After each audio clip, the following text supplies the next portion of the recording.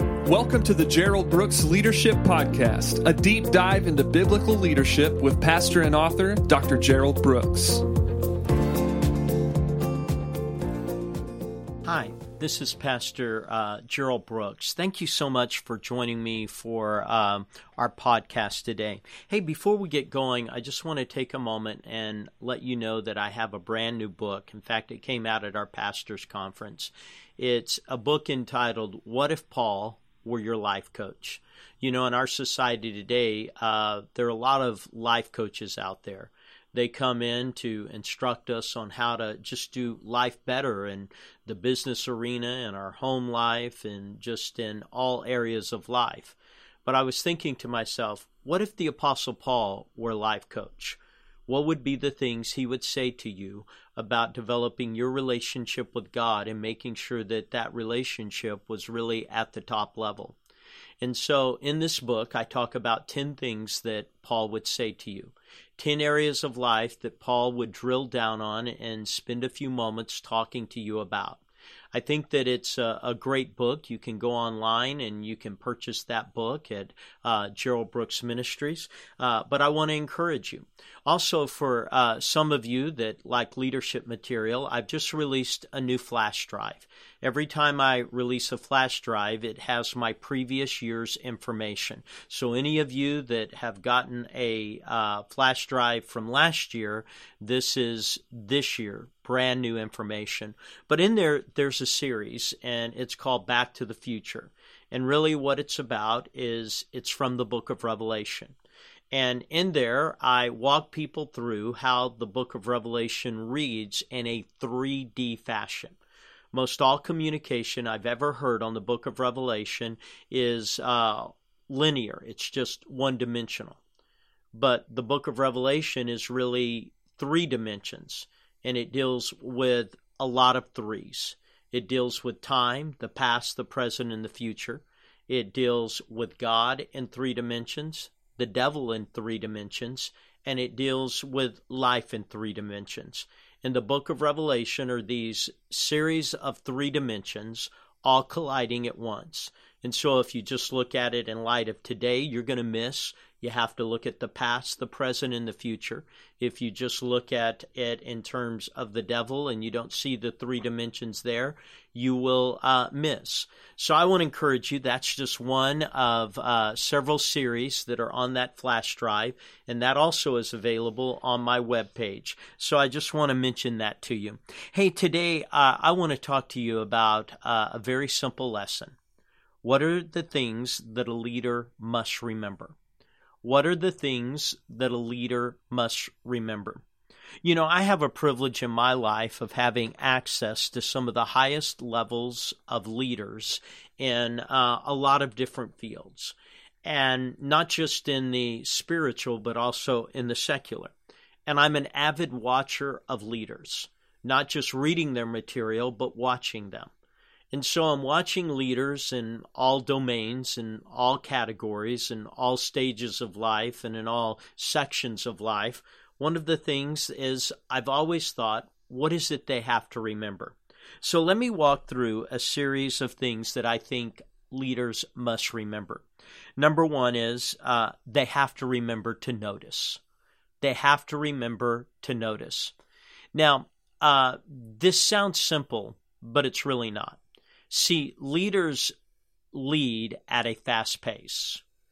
The very nature of life is that it's fast. The very nature of organizations are that they're fast. The very nature of decision-making is that it's fast. And leaders lead at a fast pace and at a fast level.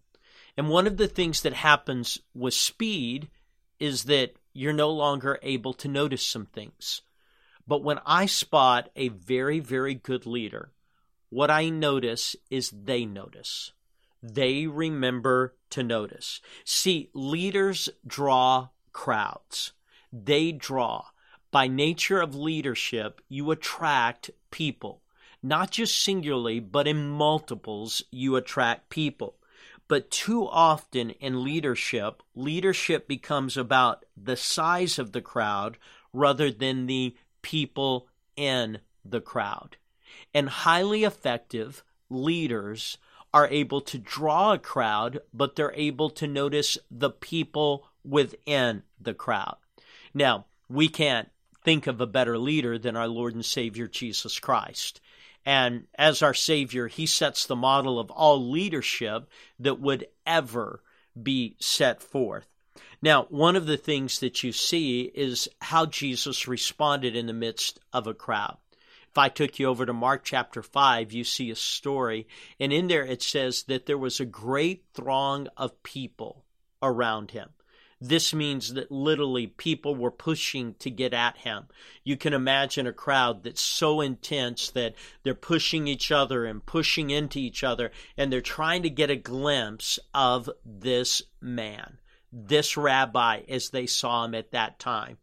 But in the midst of this throng of people, there's going to be a lady, an individual, one person who's going to reach forth and is going to touch him. And not him, just the hem of his garment.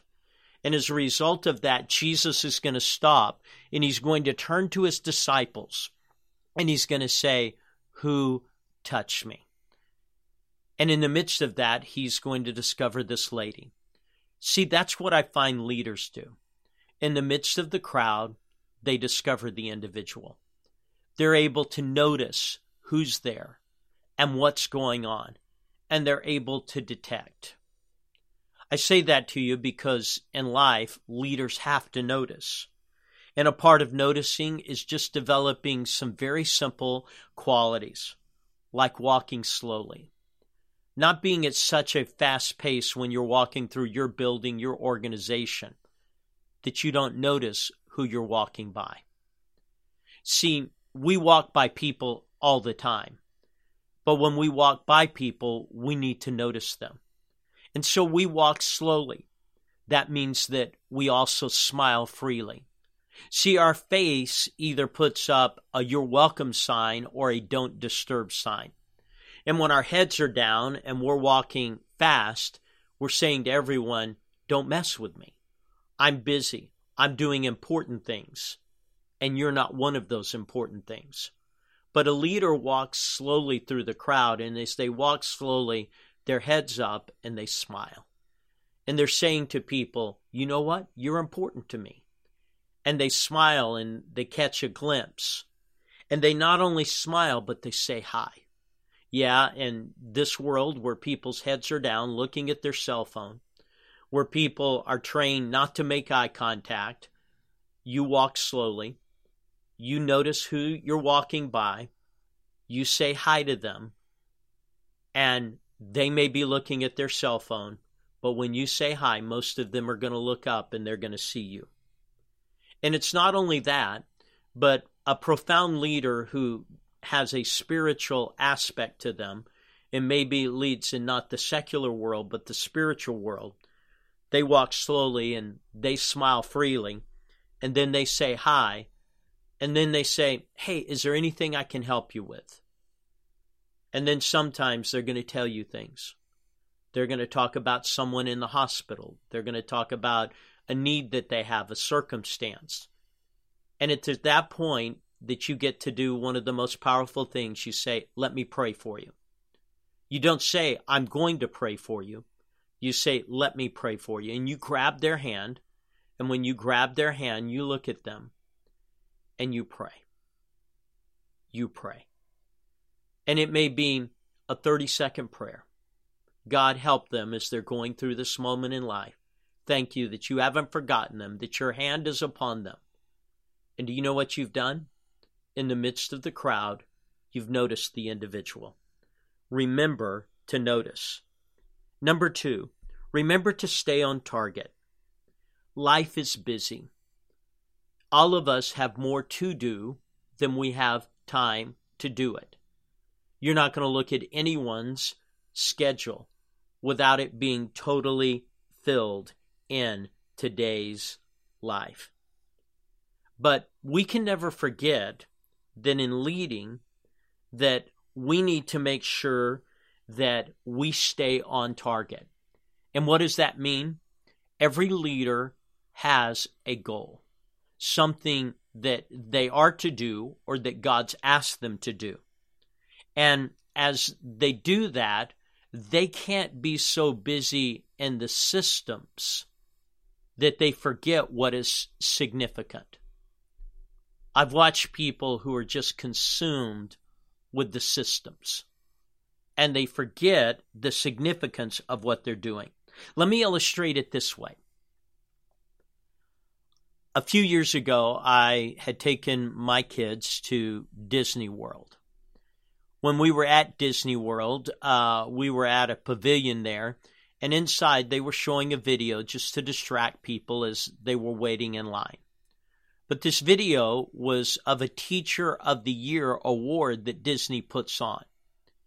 And it was showing this amazing crowd of people, all teachers, all had been nominated, all were the upper echelon of what teaching should be.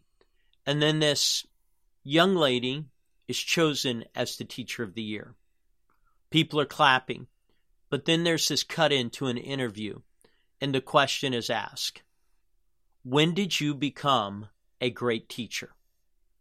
And I can remember the answer. I thought it was so profound. She said, I became a great teacher the day that I realized my job wasn't teaching math. My job was teaching kids. I thought to myself, how many times in life have I seen someone thinking that the information was more critical than the individual? And in the midst of that, she was saying, I became a great teacher when I realized I was teaching kids. I wasn't just going through the playbook of math. I was teaching kids. For me, it's very simple. I never want to forget that my job is to make heaven bigger and the kingdom of God better.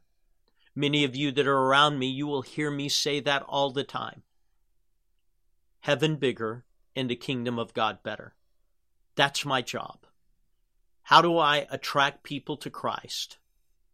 And how do I attract them in a way that I become more efficient and propagating kingdom values in kingdom life?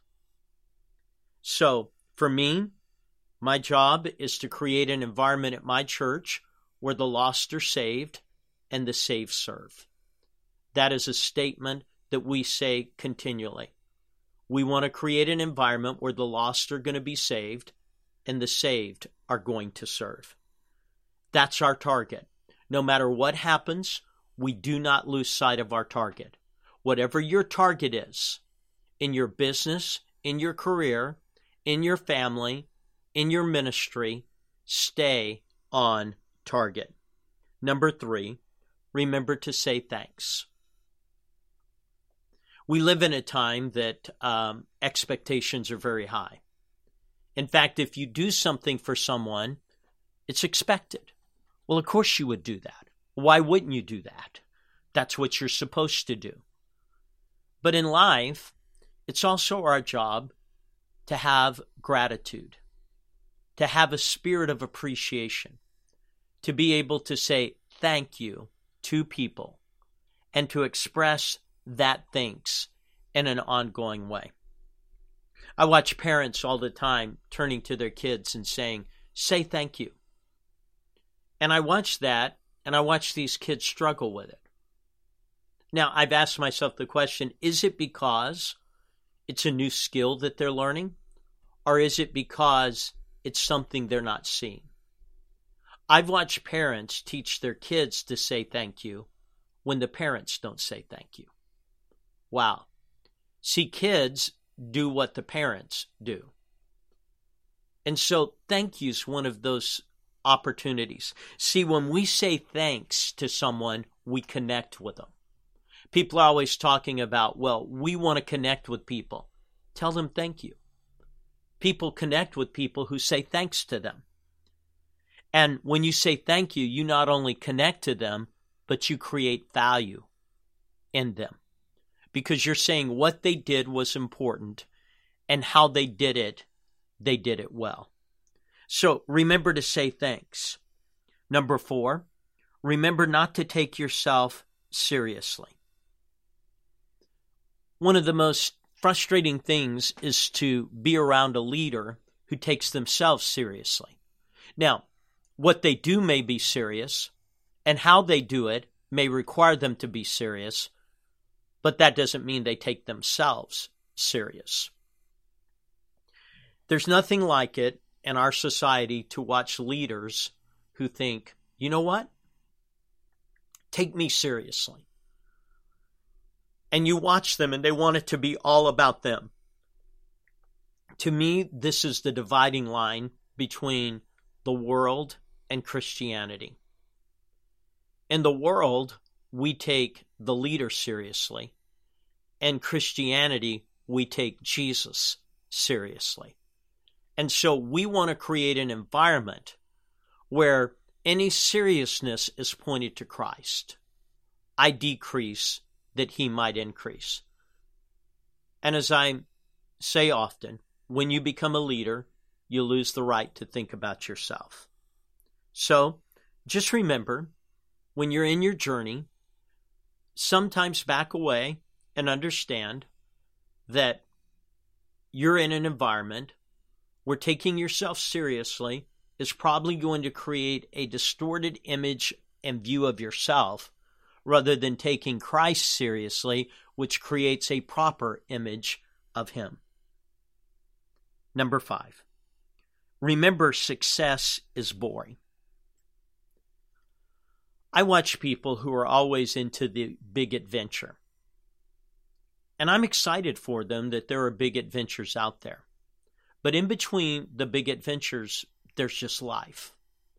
There's just every day. You get up, you live the day, you go to bed. You get up, you live the day, you go to bed. You get up, you live the day, and you go to bed. It's amazing to me how many people can be good for a short period of time. You give them a day, they can excel. Give them a week, they'll do a good job. Give them a month. But see, success is being able to replicate it over and over again. Now, those of you that know me know that I play golf a little bit. I'm not a good golfer. I don't have time to be a good golfer. If I had time to be a good golfer, I wouldn't have time to do other things. But because I'm not a good golfer, but I play golf, every now and then an accident will happen, and I will hit a good shot. Wow, it is purely an accident. I aim somewhere, I hit somewhere, and the ball goes where I aim and where I hit. And every now and then I can put together 2 good shots back to back. And even on one hole recently, I put together 3 good shots back to back.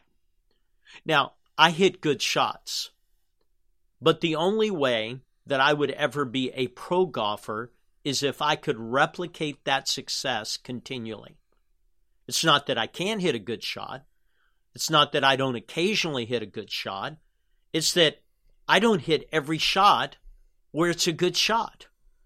So the reason there's professional golfers and there's unprofessional golfers, i.e. me, is because I can't replicate my success.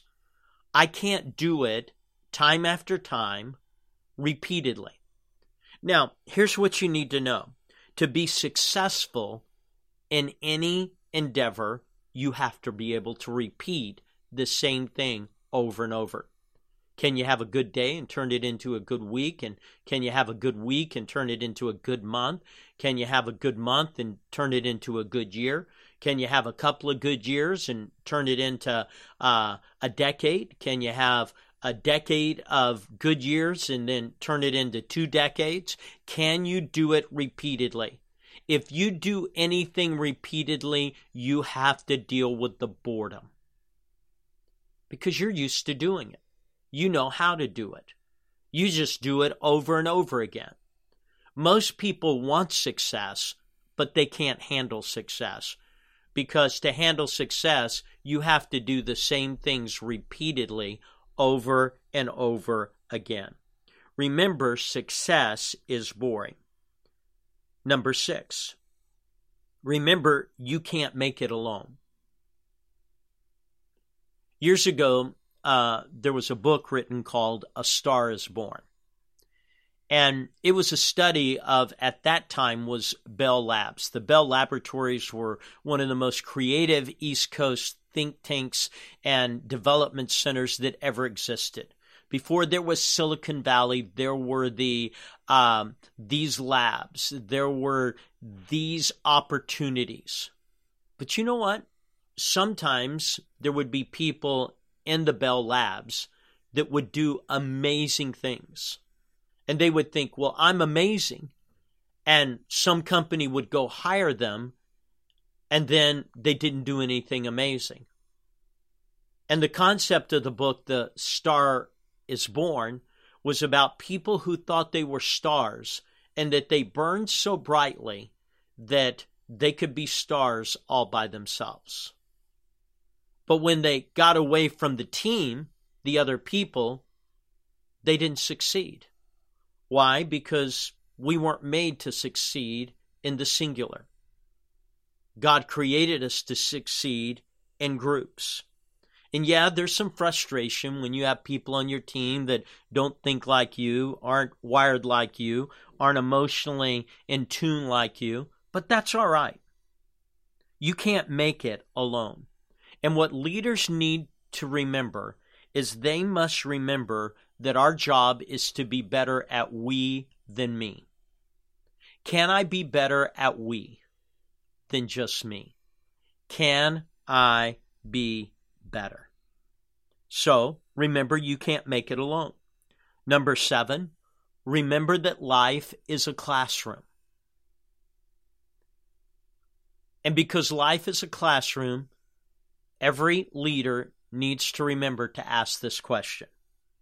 What have I learned today? What is it from what I've interacted with? What is it based on who I've interacted that has caused me to learn something? What have I learned today? Remember that life is a classroom. Number 8. As a leader, remember your disciplines are the organizational habits. If I've learned anything over this last year and being thrown into organizational trauma, helping people who were high capacity leaders, if I've learned anything, it is that the disciplines that the leader has personally become the habits of the organization. So let me put it this way. If you're bad at money and you can't discipline your own income and money, then what I would say to you is your organization's going to struggle with money. If you are not good at mastering time, your organization's going to lack the habit of mastering time. You don't bring to the organization disciplines you don't possess as an individual. So when I come into an organization, I deal with those disciplines. Let me illustrate it this way. Many years ago, we were borrowing some money as a congregation. It was a large amount of money for us, and it was going to be quite significant. Now, the group that was going to loan us this money had gone through and looked at our organization, and they had seen all the data points they needed, but they said, we want to ask you something. Now, we can't require this, but we're going to ask it. We want to run a credit check on you. See, you know what they were saying? You're the leader of this organization. And if my credit's no good, then probably lending credit to an organization's not going to be a wise thing. And I looked at them, I said, guys, go for it. You have my permission. And they checked my credit and came back and said, we'll do this. Why? Because they discovered I had a discipline. Now, am I that disciplined in every area? No. But I replicate my disciplines in the organization.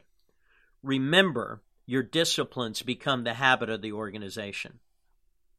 Number 9, remember the key to tomorrow is today. Now, whatever you're experiencing today is usually a result of what you've done yesterday. And you may be in a position that you can't change anything about today. But what you can change is you can change things about tomorrow. And you can change those things by understanding that today is where you plant the seeds for tomorrow. So I may not be able to change today, but I can change tomorrow, and it starts today. It starts at this particular moment. It starts today. And number 10, remember why. Leadership is filled with whats. Well, what are we going to do here? What are we going to do next? What are we going to do when? But if you're going to lead, you lead because there's a why. There has to be a why that's bigger than every what. Because there's going to be some bad whats that happen. Well, what happened? Well, what's going on? Well, what are you doing? If you don't have a why, you will never be able to handle the whats. 10 things that a leader needs to remember. Remember to notice. Remember to stay on target. Remember to say thanks. Remember not to take yourself seriously. Remember success is boring. Remember you can't make it alone. Remember that life is a classroom. Remember that your disciplines are the organization's habits. Remember that the key to tomorrow is today. And remember why. 10 things that every leader has to remember.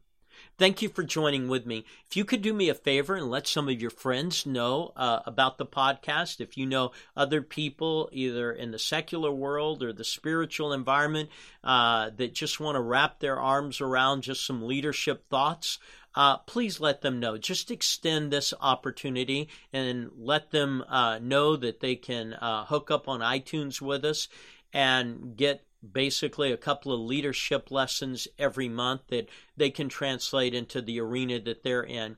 But I want to thank you for being faithful to listen, and thank you for going out of your way to extend just the invitation to other people that you know. Thank you so much. Have a good day. Thank you for listening to the Gerald Brooks Leadership Podcast. If you'd like more information on Dr. Brooks's books, audio, or speaking engagements, please go to GeraldBrooksMinistries.com.